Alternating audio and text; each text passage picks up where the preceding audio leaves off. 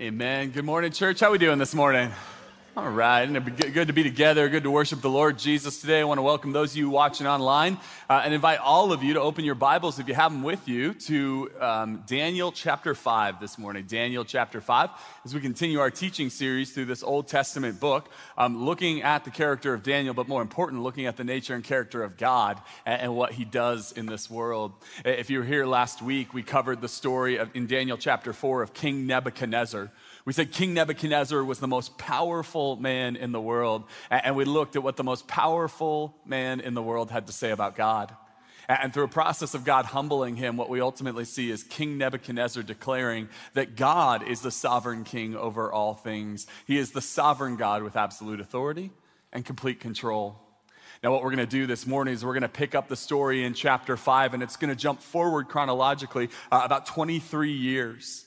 Daniel, who we're going to see in this story, is in his 80s now, and we're now in the next generation after King Nebuchadnezzar. King Nebuchadnezzar is dead and off the scene, and the next generation is ruling and reigning, and that's where we pick up the story this morning. So again, Daniel chapter 5 and verse 1 is where we'll begin. It says, King Belshazzar gave a great banquet for 1,000 of his nobles and drank wine with them. So the beginning of the story is an important setup to everything else we're about to see. You see a new king, King Belshazzar. And King Belshazzar, this next generation king, gives a great banquet for 1,000 nobles and drinks wine with them. Now here's the problem. You and I read that there's a great banquet and 1,000 people have showed up. And what we've got in our minds is sort of like a nice wedding where you have a filet mignon and a glass of Merlot and it's a nice quiet evening. That is not what's being described in Daniel 5:1. What is being described in Daniel chapter 5 and verse 1, we have record of this from the ancient world, what these banquets look like. Don't think Mastro's on a Friday night. Think college frat party on a Friday night, all right? That's where we're at in this story. There is eating and there is drinking to the point of drunkenness. There is debauchery. There is sexual sin. It is a disastrous party of all the most important and powerful and well-connected people in the Babylonian Empire. The nobles are all having one of these raucous parties. And that's the setup for our story today. Again, everything we're about to see happens in the context of this great banquet. And I want you to think of how wicked and sinful and ultimately what we might describe as godless the proceedings that are happening in this moment are. And yet we're going to see some surprises along the way. It says in verse 2, while Belshazzar was drinking his wine, he gave orders to bring in the gold and silver goblets that Nebuchadnezzar, his father, had taken from the temple in Jerusalem, so the king and his nobles and his wives and his concubines might drink from them. So they brought in the gold goblets that had been taken from the temple of God in Jerusalem, and the king and his nobles and his wives and his concubines drank from them. And as they drank the wine, they praised the gods of gold and silver, bronze, iron, wood, and stone. So again, we've got this wild party, this frat party going on in the center of Babylon, in the center of the city that's at the center of the empire.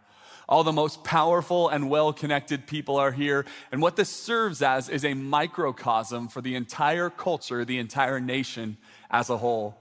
What's happening here in this feast stands in for what's happening throughout the entire nation. So in fact, we could put it this way. By reading this text, we can understand just a few things about the world Daniel lived in. I want to talk to you about the world Daniel lived in. I want you to understand what Daniel is up against in this story, because until we understand what Daniel is up against, we'll never understand what it means to trust God, like Daniel shows us how in this story. I want to tell you 3 things about the world Daniel lived in, and these aren't 3 things I learned in seminary or in a book or in a commentary. It's 3 things you'll see right here in the text. 3 things about the world Daniel lived in. Number 1, the cultural elites have rejected God. Remember, this is not a banquet with just random people off the street. These are 1,000 of the nobles, the powerful, the rich, the well-connected, the politicians, the celebrities, the people who have privilege and access and power and wealth. The cultural elites of ancient Babylon are at this feast. And their partying and their debauchery has shown that unlike Nebuchadnezzar, who came to believe and trust in the God of heaven and earth, that has been lost in the next generation. The cultural elite have rejected God. Number 2, I want you to notice that belief in God is mocked and it's belittled.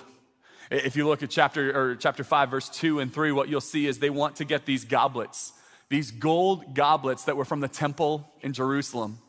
When Nebuchadnezzar went into Jerusalem, he destroys the temple, but not before he goes into the temple, takes all of the goblets, all of the gold vessels that were used for worship of the one true God of Israel, and takes them to Babylon.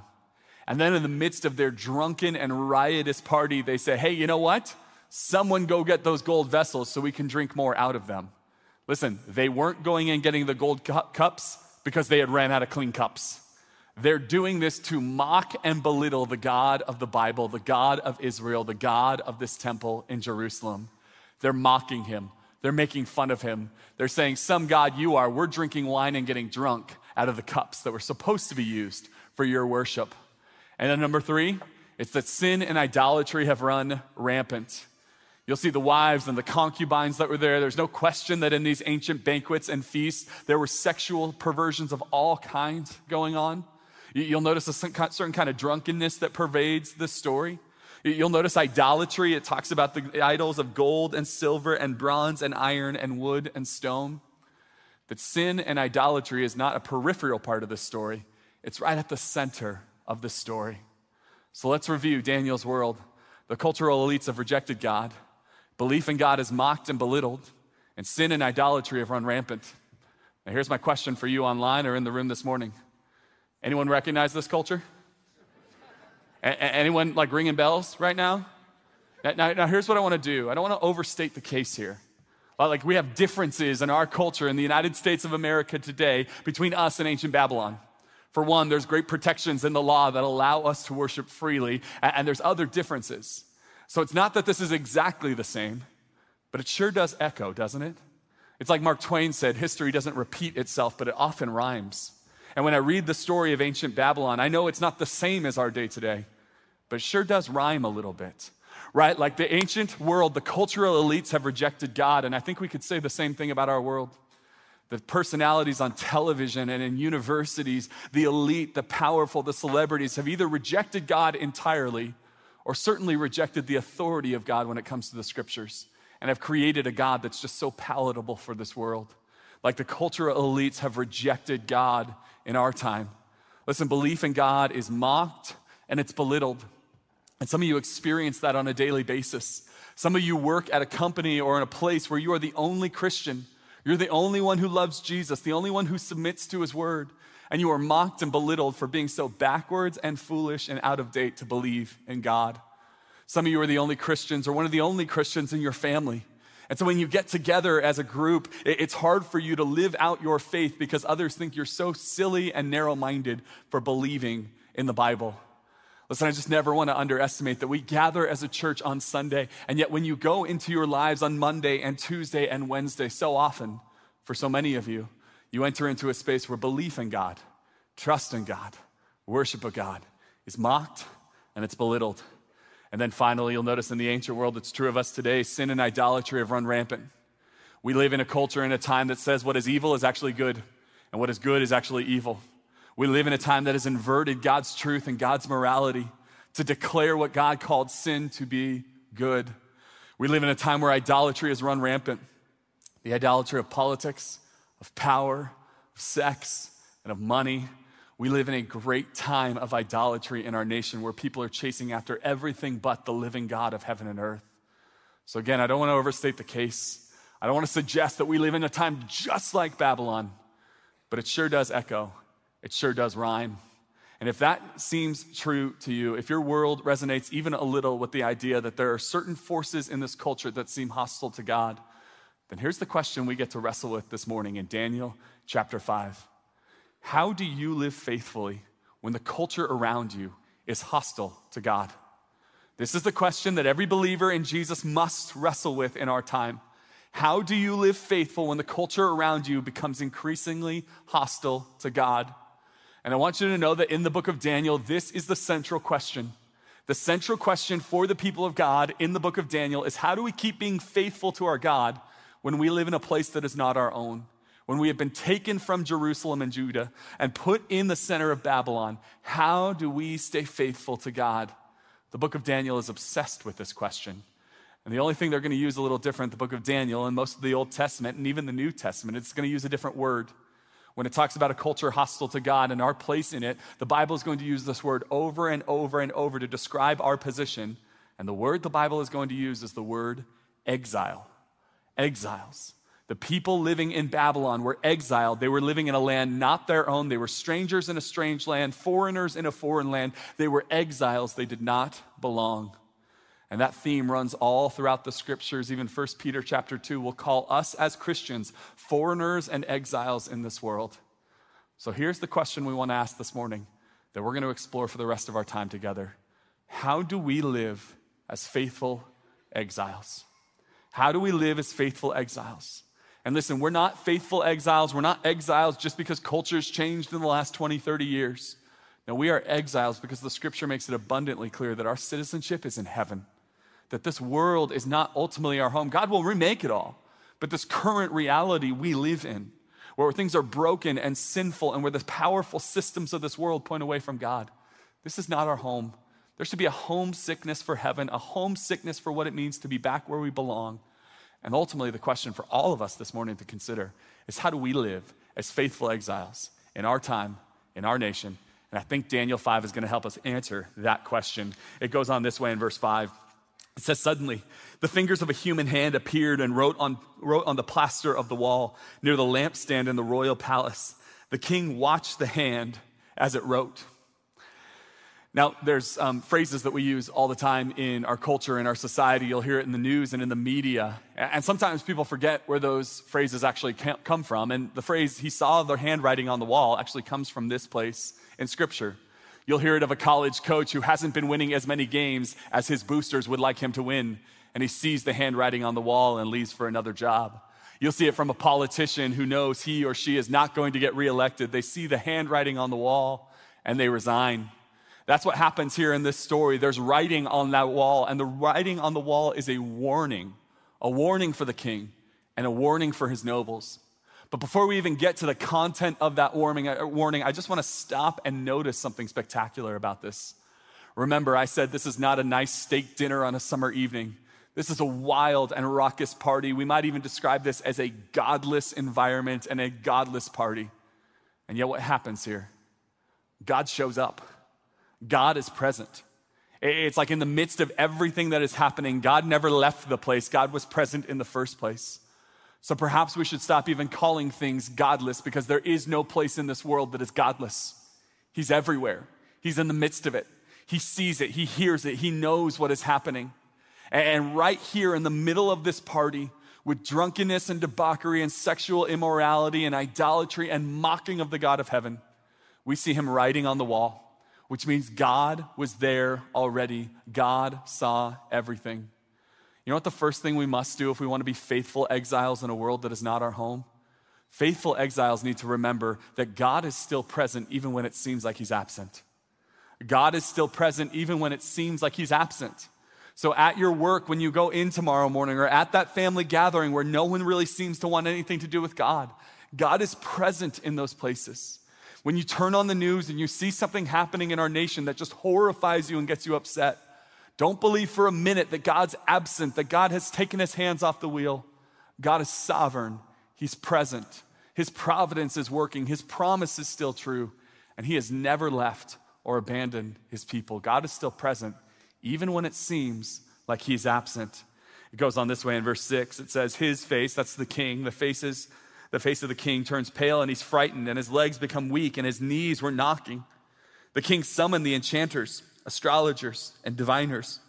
And he said to the wise men of Babylon, whoever reads this writing and tells me what it means will be clothed in purple and have a gold chain around his neck, and he will be made the third highest ruler in all the kingdom.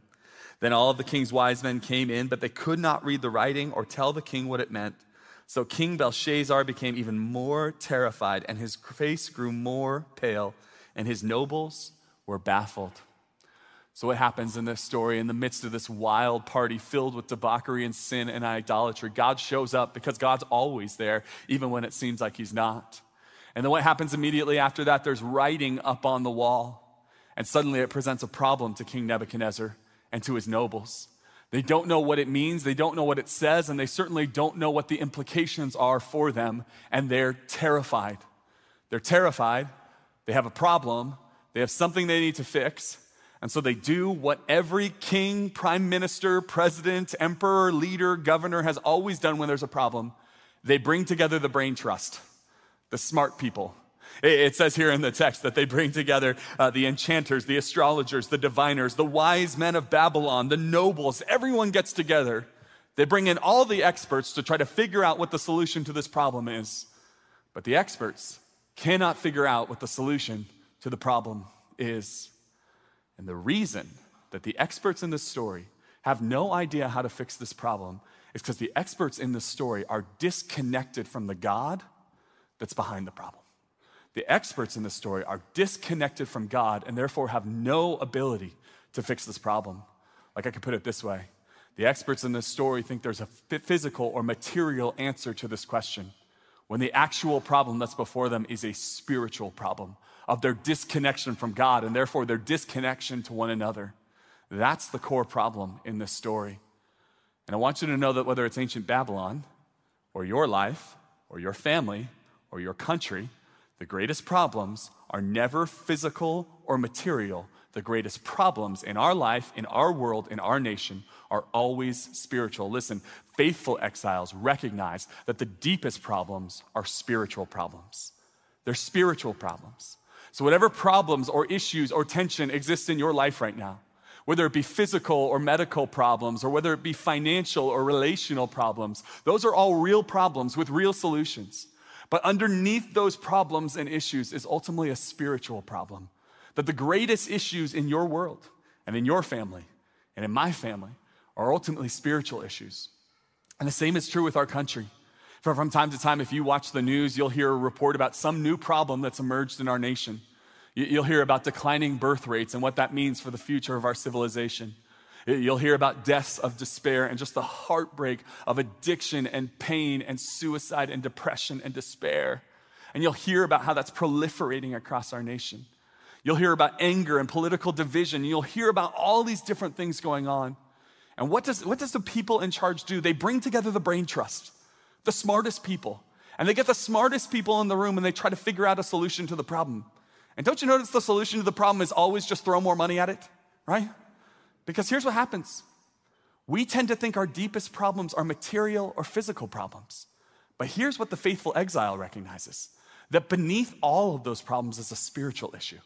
That there's a spiritual issue going on in your life and in your family and in your country. And beneath all of those things are spiritual issues. So it's not that there's no room for experts or wise men to speak into physical or material solutions to problems.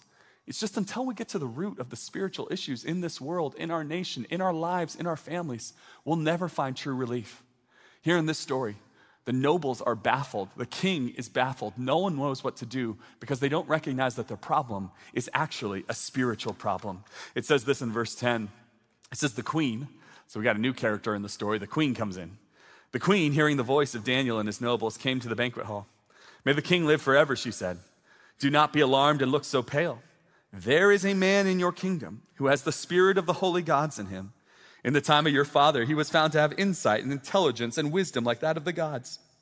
Your father, King Nebuchadnezzar, was appointed chief of the magicians, enchanters, astrologers, and diviners.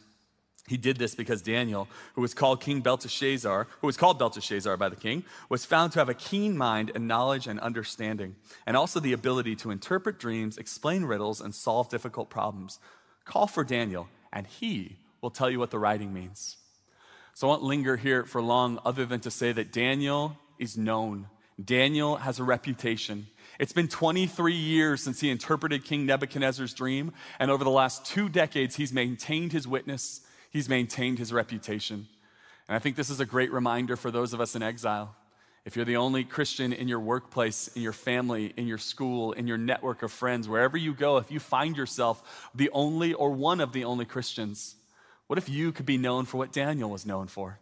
Being someone who's filled with wisdom and understanding, being someone who can say, I see the problem, but actually understand it's a spiritual problem beneath that. Not that you have all the answers to everyone's problems, but you know where they can find the answers. And you know the God who wants to give them wisdom and understanding. See, this is Daniel's reputation. 2 decades after what we saw last week, where he spoke with truth and wisdom, he is still known for being someone people can go to when the answer is ultimately a spiritual question. Verse 13, it says, "So Daniel was brought before the king and said to him, 'Are you, Daniel, one of the exiles my father brought from Judah? I have heard that the spirit of the gods is in you and that you have insight, intelligence, and outstanding wisdom. The wise men and the enchanters were brought before me to read this writing and tell me what it means, but they couldn't explain it. Now I've heard that you're able to give interpretations and solve difficult problems. If you can read this writing and tell me what it means, you'll be clothed with purple and have a gold chain placed around your neck, and you will be made the third highest ruler in the kingdom.' Then Daniel answered the king, 'You may keep your gifts for yourself and give your reward to someone else. Nevertheless, I will read the writing for the king and tell him what it means.'" So I love this moment, because remember, Daniel is brought before the king, but remember there's 1,000 nobles as well. So imagine the king is sitting right up here on the stage. 1,000 of us in this room are watching on, and Daniel begins to talk to the king. And the king says, "If you can read the writing on the wall, not only will you help us out, but we're going to help you out. We're going to clothe you in purple, which means we'll make you one of the nobles. We'll give you a gold chain, and you'll be the third highest ruler in the kingdom."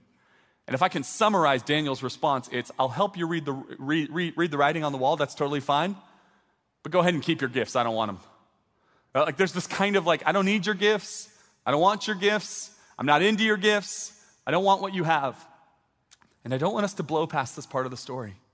Because what's happening here is that Daniel is keeping a consistent thing he's had since the very first chapter, where he doesn't want to get sucked into the systems and the patterns of ancient Babylon. What happens here is he knows that if he takes this purple clothes, if he takes the gold chain, if he becomes one of the nobles, he becomes part of this, he will become part of Babylon, and he will be absorbed into the patterns and the systems that have led Babylon to this place. And Daniel doesn't want anything to do with it. In other words, he says, "I'll tell you what the writing means. I have that ability, but I don't want anything to do with your gifts. I don't want anything to do with your way of life." And here's what I want us to recognize this morning. Again, I don't just want us to blow past this. I want us to recognize that faithful exiles refuse to get sucked into the patterns of this world. Romans chapter 12 is going to put it this way. In Romans 12:2, it says, "Do not be conformed to the patterns of this world, but rather be transformed by the renewing of your mind." That if we're going to be faithful in this age, we need to recognize the patterns and the practices and the systems of this world and refuse to conform to them. Refuse to get sucked into the way everyone else is living. Now, the patterns of this world, the systems of this world are so hard for us to see. And the reason they're so hard for us to see is because we live in them every day. It's like a fish in the middle of water. If you ask a fish, "What's water?" they'd say, "I don't know." It's all they know. It's like us breathing in oxygen. We don't even realize we're doing it, and yet it's just everywhere. And so when we think about the systems, the patterns of this world, the practices of this world, part of what it means to be faithful to God is to identify the practices of this world and then just refuse to conform to them. Refuse to get sucked into it. So just because everyone else is living this way, I'm not going to live this way as well. This is what Daniel does when he stands up and says, "I don't want your purple robe. I don't want your gold chain. I don't want to be a noble. I don't want to be a ruler." And we have to do the same thing. Because if we're not careful to identify the patterns and practices of this world, we will get sucked into them without even knowing. So this is a warning for all of us in this room to not get sucked into the patterns and the practices of 21st century America in the suburbs outside of Los Angeles. And this is so easy for us to happen. I want to give you 3 specific examples of what I mean, just so we're so clear on this. There are probably 100. Let me give you 3. Number 1, I want you to be aware of the allure of wealth and the sin of greed. The allure of wealth and money and possessions and bigger and better and more and upgrades. I want you to be aware of the allure of wealth and the sin of greed. Listen, all throughout the Bible, we are told that money is the great competitor to our heart with God. We are told that money will ultimately be something we will bow down to and worship rather than the God of heaven and earth. And you know what the problem is? Every time that money is talked about, every time we talk about the sin of greed, every time we talk about the dangers of wealth, the danger is that everyone in this room will go, "You are right, Brian, and my neighbor needs to hear this message," right? That's the danger. Or the danger is you're like, "Yeah, well, I don't, but the people living in that neighborhood over there with the gates around it, they need to hear this." And then the people in the neighborhood with the gates are going, "Listen, the people inside the gates of the gates, that's who needs to hear this message." Listen, whenever we talk about wealth and money, it is so easy to think that applies to someone else. Because no one in this room is going to be like, "Well, yeah, definitely, I'm greedy." You know, like we pastors talk about this all the time. People confess all kinds of wild sin to us. I mean, some things we expect, and then some things we just frankly did not expect, okay? But here's what never gets confessed to us. I'm greedy. I spend all my money on me. It's just so rare that someone identifies the sin of greed in their own heart and life. And yet it is called sin in the Bible, and we need to recognize this and not think this is a problem for someone else out there, but to recognize it's a problem for us. Listen, there should be no Christian living in the richest nation in the history of human civilization who thinks that greed and wealth would never be a problem for you. Even if you're just scraping by to pay the bills, even if you live paycheck to paycheck, you live in the wealthiest time that human history has ever known. And you and me and all of us need to be careful not to just get sucked into the wealth around us, to this kind of bigger, better, upgrade thing. It's not that a wealthy person can't be faithful to God. It's just that the wealthier we get as individuals and families and as a nation, the more we should have our antennas up for how wealth can pull us away from God and how greed is actually a sin listed along with all the other sins in the New Testament. I want you to be aware of the allure of wealth and the sin of greed. The second thing I want you to think about when it comes to the patterns and practices not conforming to this world is I want you to be aware of the allure of acceptance and the trap of approval. The great danger is that you would start to want to be accepted in polite society, accepted in your office, accepted at your school. And it's okay to be accepted. It's okay when people like you. I don't think the Christian life is like trying to not be accepted. But there ultimately is a trap. And the trap is if you're looking for everyone's approval constantly. If you are constantly looking for everyone's approval and changing your beliefs and ideas and convictions just to make sure everyone approves of you, it is a constant trap. You will never get there. It is never something you can possibly achieve.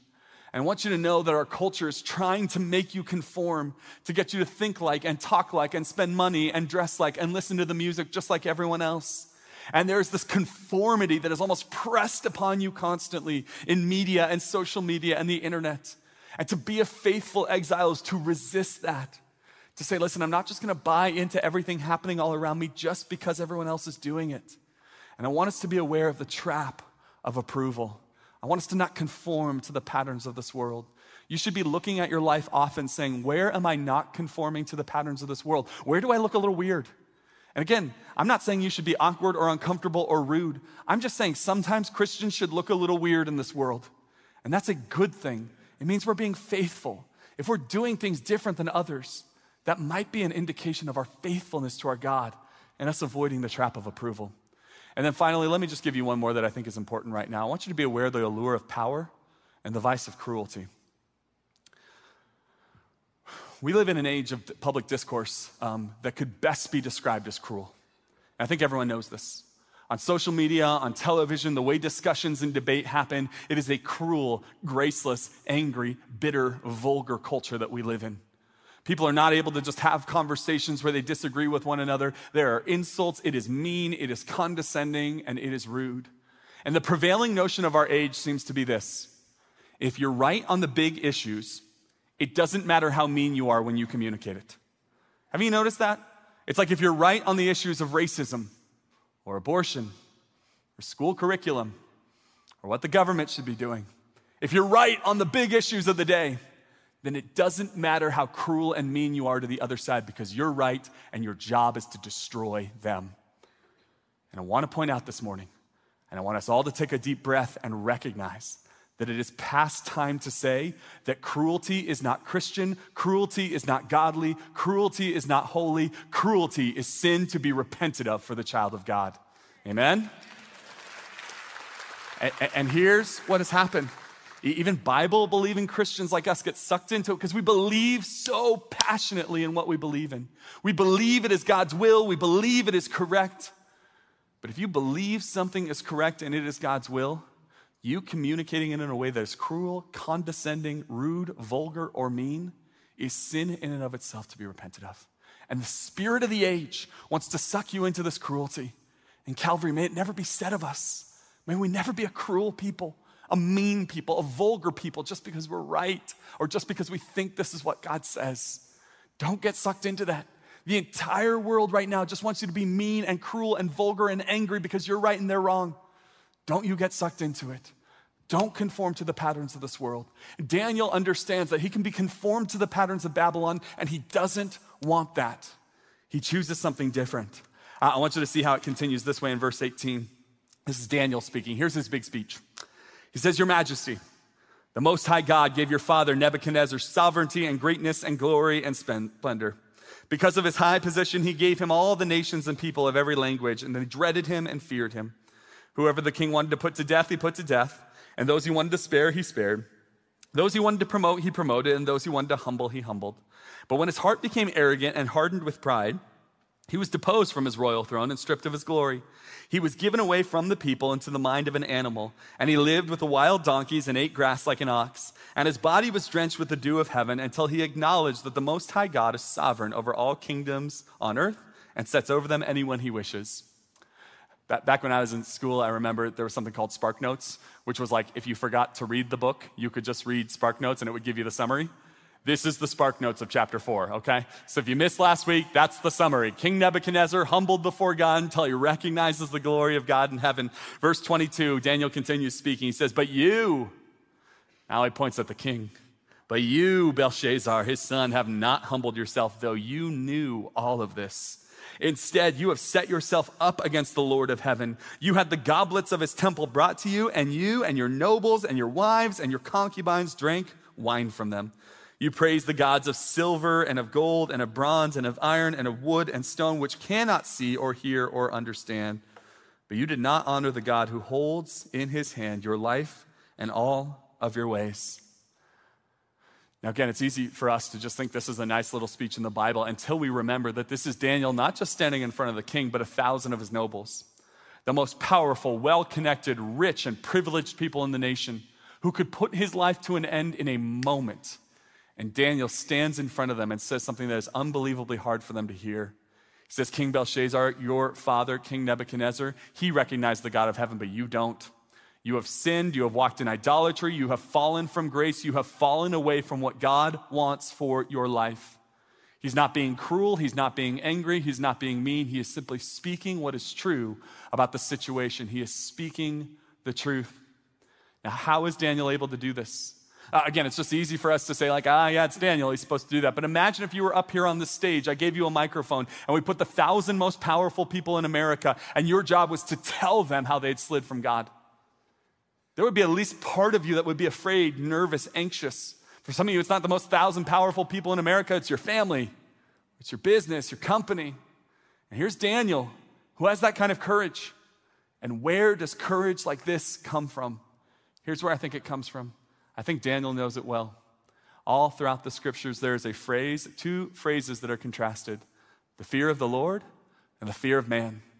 The fear of the Lord means I fear God above all things. I revere him. I care about his opinion more than anything else. And the fear of man is this trap, this snare, where all we care about is the opinions of others. We want people to like us and approve of us and not look down on us and not walk away from us. And here's what happens for Daniel. And here's what can happen for us. Daniel cares more about the fear of the Lord than the fear of others. And for everyone in this room, here's the invitation. It is that faithful exiles fear the Lord more than they fear the opinions of others. And that's what I want for us, church. I want us to be a people who say, I fear the Lord. I want his approval more than the approval of others. I want God to approve of me. I want to be found doing what is right, saying what is right, believing what is right, living and raising my family like it's right, rather than going for the opinions of every other person. The Bible calls the fear of man, looking for everyone's approval, a snare, a trap. You know part of why it's a trap and a snare? You ever notice that our culture changes its mind every 5 minutes on what's right and wrong? It's like every few minutes, every few years, there's a new thing that's right or wrong, or what used to be right is now. It's very confusing. And if all you're trying to do is make sure you fit in perfectly to 21st century Western Southern California culture, you will spend the rest of your life adrift with the wind, just constantly changing your opinions and thoughts and approaches and lifestyles. But here's what we're called to do. We're not called to seek after the opinion of everyone else. We're called to simply declare what is true about God and to stand there and say, I can do no other. That I'm going to stand upon the truth of the Word of God rather than constantly blowing around in the winds of the culture around us. Now, hear me clearly. I know I say this to some of you and you just get fired up. You're like, that's right. We don't have to care about people's opinions. We're going to show them. And if that's you right now, please rewind the sermon about 5 minutes, okay? Like the cruelty. This is not a call to cruelty. This is not a call to be angry. to be cruel or bitter or divisive or mean or rude or condescending or vulgar. It is a call for us to just stand firm on the word of God, not so we can be cruel to others, but to stand firm even if others are cruel to us. Others in our family, others at your school or in your company, others who you work with or do life with, to stand firm about what God says, because culture is going to change around us. And sometimes our culture is going to agree with things in the Bible, and sometimes it's going to disagree with things in the Bible. And our job is not to constantly be reaching after, like grasping for the wind, the approval of everyone around us, but rather to say we're okay not fitting in perfectly. In fact, I would submit this to you. If your Christianity fits perfectly with 21st century Western America, it's probably not the God of the Bible you're believing in. It's probably not.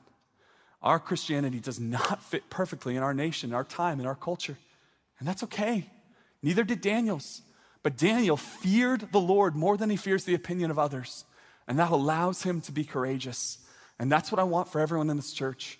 Not a mean, cruel, divisive, insulting kind of truth, but a truth where we stand there, even if others hurl insults at us. Verse 24, it goes on this way. Now we're going to actually find out what the writing on the wall says. It says, therefore, he had set the hand that wrote the inscription. And Daniel says this is the inscription that was written. Mene, Mene, Tekel, Parsin. If you're going, I have no idea what that means, you're in luck, because the next verse will explain it. Verse 26, here's what the words mean. Mene, God has numbered your days and your reign has been brought to an end. Tekel, you have been weighed on the scales and found wanting. Perez, your kingdom is divided and given to the Medes and to the Persians. In other words, the king is told, your kingdom is about to collapse. You will no longer be king. There is a new empire that is going to come in because God has numbered your days and he is finished with your rule and your reign over Babylon. He speaks this to the king and to all of his nobles, but here's what I want to point out is so important. He doesn't speak what his opinion is to the kings and nobles. He doesn't tell them, here's how I feel about Babylon. He doesn't say, I've written a white paper and here's what I'd like to present to you about your flaws in leadership. No, Daniel presents to the king and to all of his nobles not his thoughts, opinions, or feelings, but rather what God actually has to say. And all throughout the prophets in the Old Testament, we see a phrase, thus saith the Lord. Here's what God has to say. And I want us to understand that if we want to have that same kind of courage and confidence that Daniel has, we must be able to say the same thing. Thus saith the Lord. And what Daniel had was the handwriting on a wall with a few words. Child of God, we have something so much better, don't we? We have God's Bible, his word. We have it in our laps right now. We know exactly what God has to say. We know exactly what he has to say. And listen to me, faithful exiles hear the voice of God through reading God's word. That's what a faithful exile needs to do. A faithful exile must be able to say, thus saith the Lord, not based on their opinions or their feelings or their ideas, but based on what God has actually said. And that's the challenge for us, to be a people who love and read and are faithful, to be diligent in our Bible reading. Listen to me, there's all kinds of input you get in your life. You are constantly being given messages. In fact, some of you, since we started the church service or since the sermon started, your phone has buzzed with a text message or an email or a news alert, or an ESPN alert on your favorite game that you're following. Like you're just constantly getting input. And how do you cut through the noise of every voice in this culture that wants to speak to you? You listen to God's voice through reading his word. And here's what I want to invite you back into, to doubling down on knowing and reading and faithfully going to the Bible. Well, like here's what I know. It's July right now. We're in the second half of the year, which is always crazy to say. And we're here in the second half of the year. And back in January, some of you made commitments about reading the Bible. You said, 2021, this is the year I'm going to read the Bible like never before. I have a plan. I'm going to read the Bible. And some of you have stayed faithful to that plan. Others of you are here in July and you have been less than faithful to the plan, right? You've slipped off the plan. Your Bible's on a shelf somewhere. You haven't read in a while. And listen, I'm not here to shame you. I'm not here to heap guilt upon you. I'm just here to invite you in. The God of the universe isn't silent. He has something to say, and he wants to speak to you. You can hear God's voice, but you will never hear God's voice unless you read God's word. When you read God's word, you know what God's voice sounds like. And so this is the invitation for us in exile. In a culture that's become increasingly hostile to God, I just don't think there's any Christians who are going to thrive in their faith unless they're personally, diligently, consistently, and faithfully reading their Bibles. I want to invite you to do that. If you don't know how to start or where to start, there's so many resources we have for you.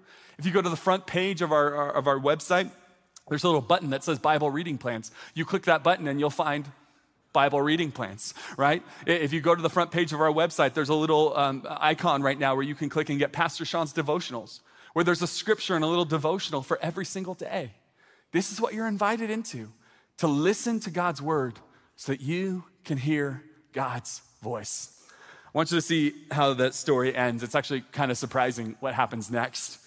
Verse 29, it says, then at King Belshazzar's command, Daniel was clothed in purple. A gold chain was placed around his neck, and he was proclaimed the third highest ruler in all of the kingdom. Like, in other words, Daniel looks at the king and goes, hey, listen, you're a terrible king and your kingdom's coming to an end. And the king, for some reason, goes, reward this man. But then it gets even stranger. Verse 30 says, that very night, Belshazzar, king of the Babylonians, was slain, and Darius the Mede took over the kingdom at the age of 62. Now, no one saw this one coming. Like, again, if you've read the Bible, you know this is coming, but no one in this story saw this coming. This is so shocking and overwhelming, and it's so easy for us to blow by because we didn't live in the ancient world. But here's what it would be like. It'd be like if tomorrow, Monday morning, you woke up and suddenly there was a news alert on your phone, the United States of America is no more. It'd be shocking. Because this is the great military superpower of the world. How could it possibly fall overnight? And yet that's exactly what happened to Babylon. Babylon is the great military and wealth and economic superpower of the world. And in one night it fell. And the Medes and the Persians take over. In one night it fell. No one saw this coming. No one thought this was happening. If the day before someone had said, the empire of Babylon is going to fall and the king is going to die, everyone would have laughed them out of the room.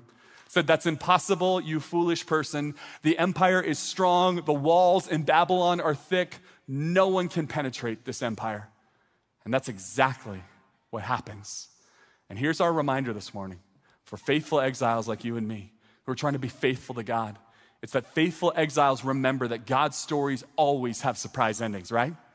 Like, read the entire Bible from Abraham to Moses to Elijah to David. You'll find surprise ending after surprise ending. The great culmination of the Bible is a great surprise ending where Jesus Christ dies on the cross for our sins, lays in the grave, and then surprise, he comes back 3 days later. There are surprise endings all throughout the Bible.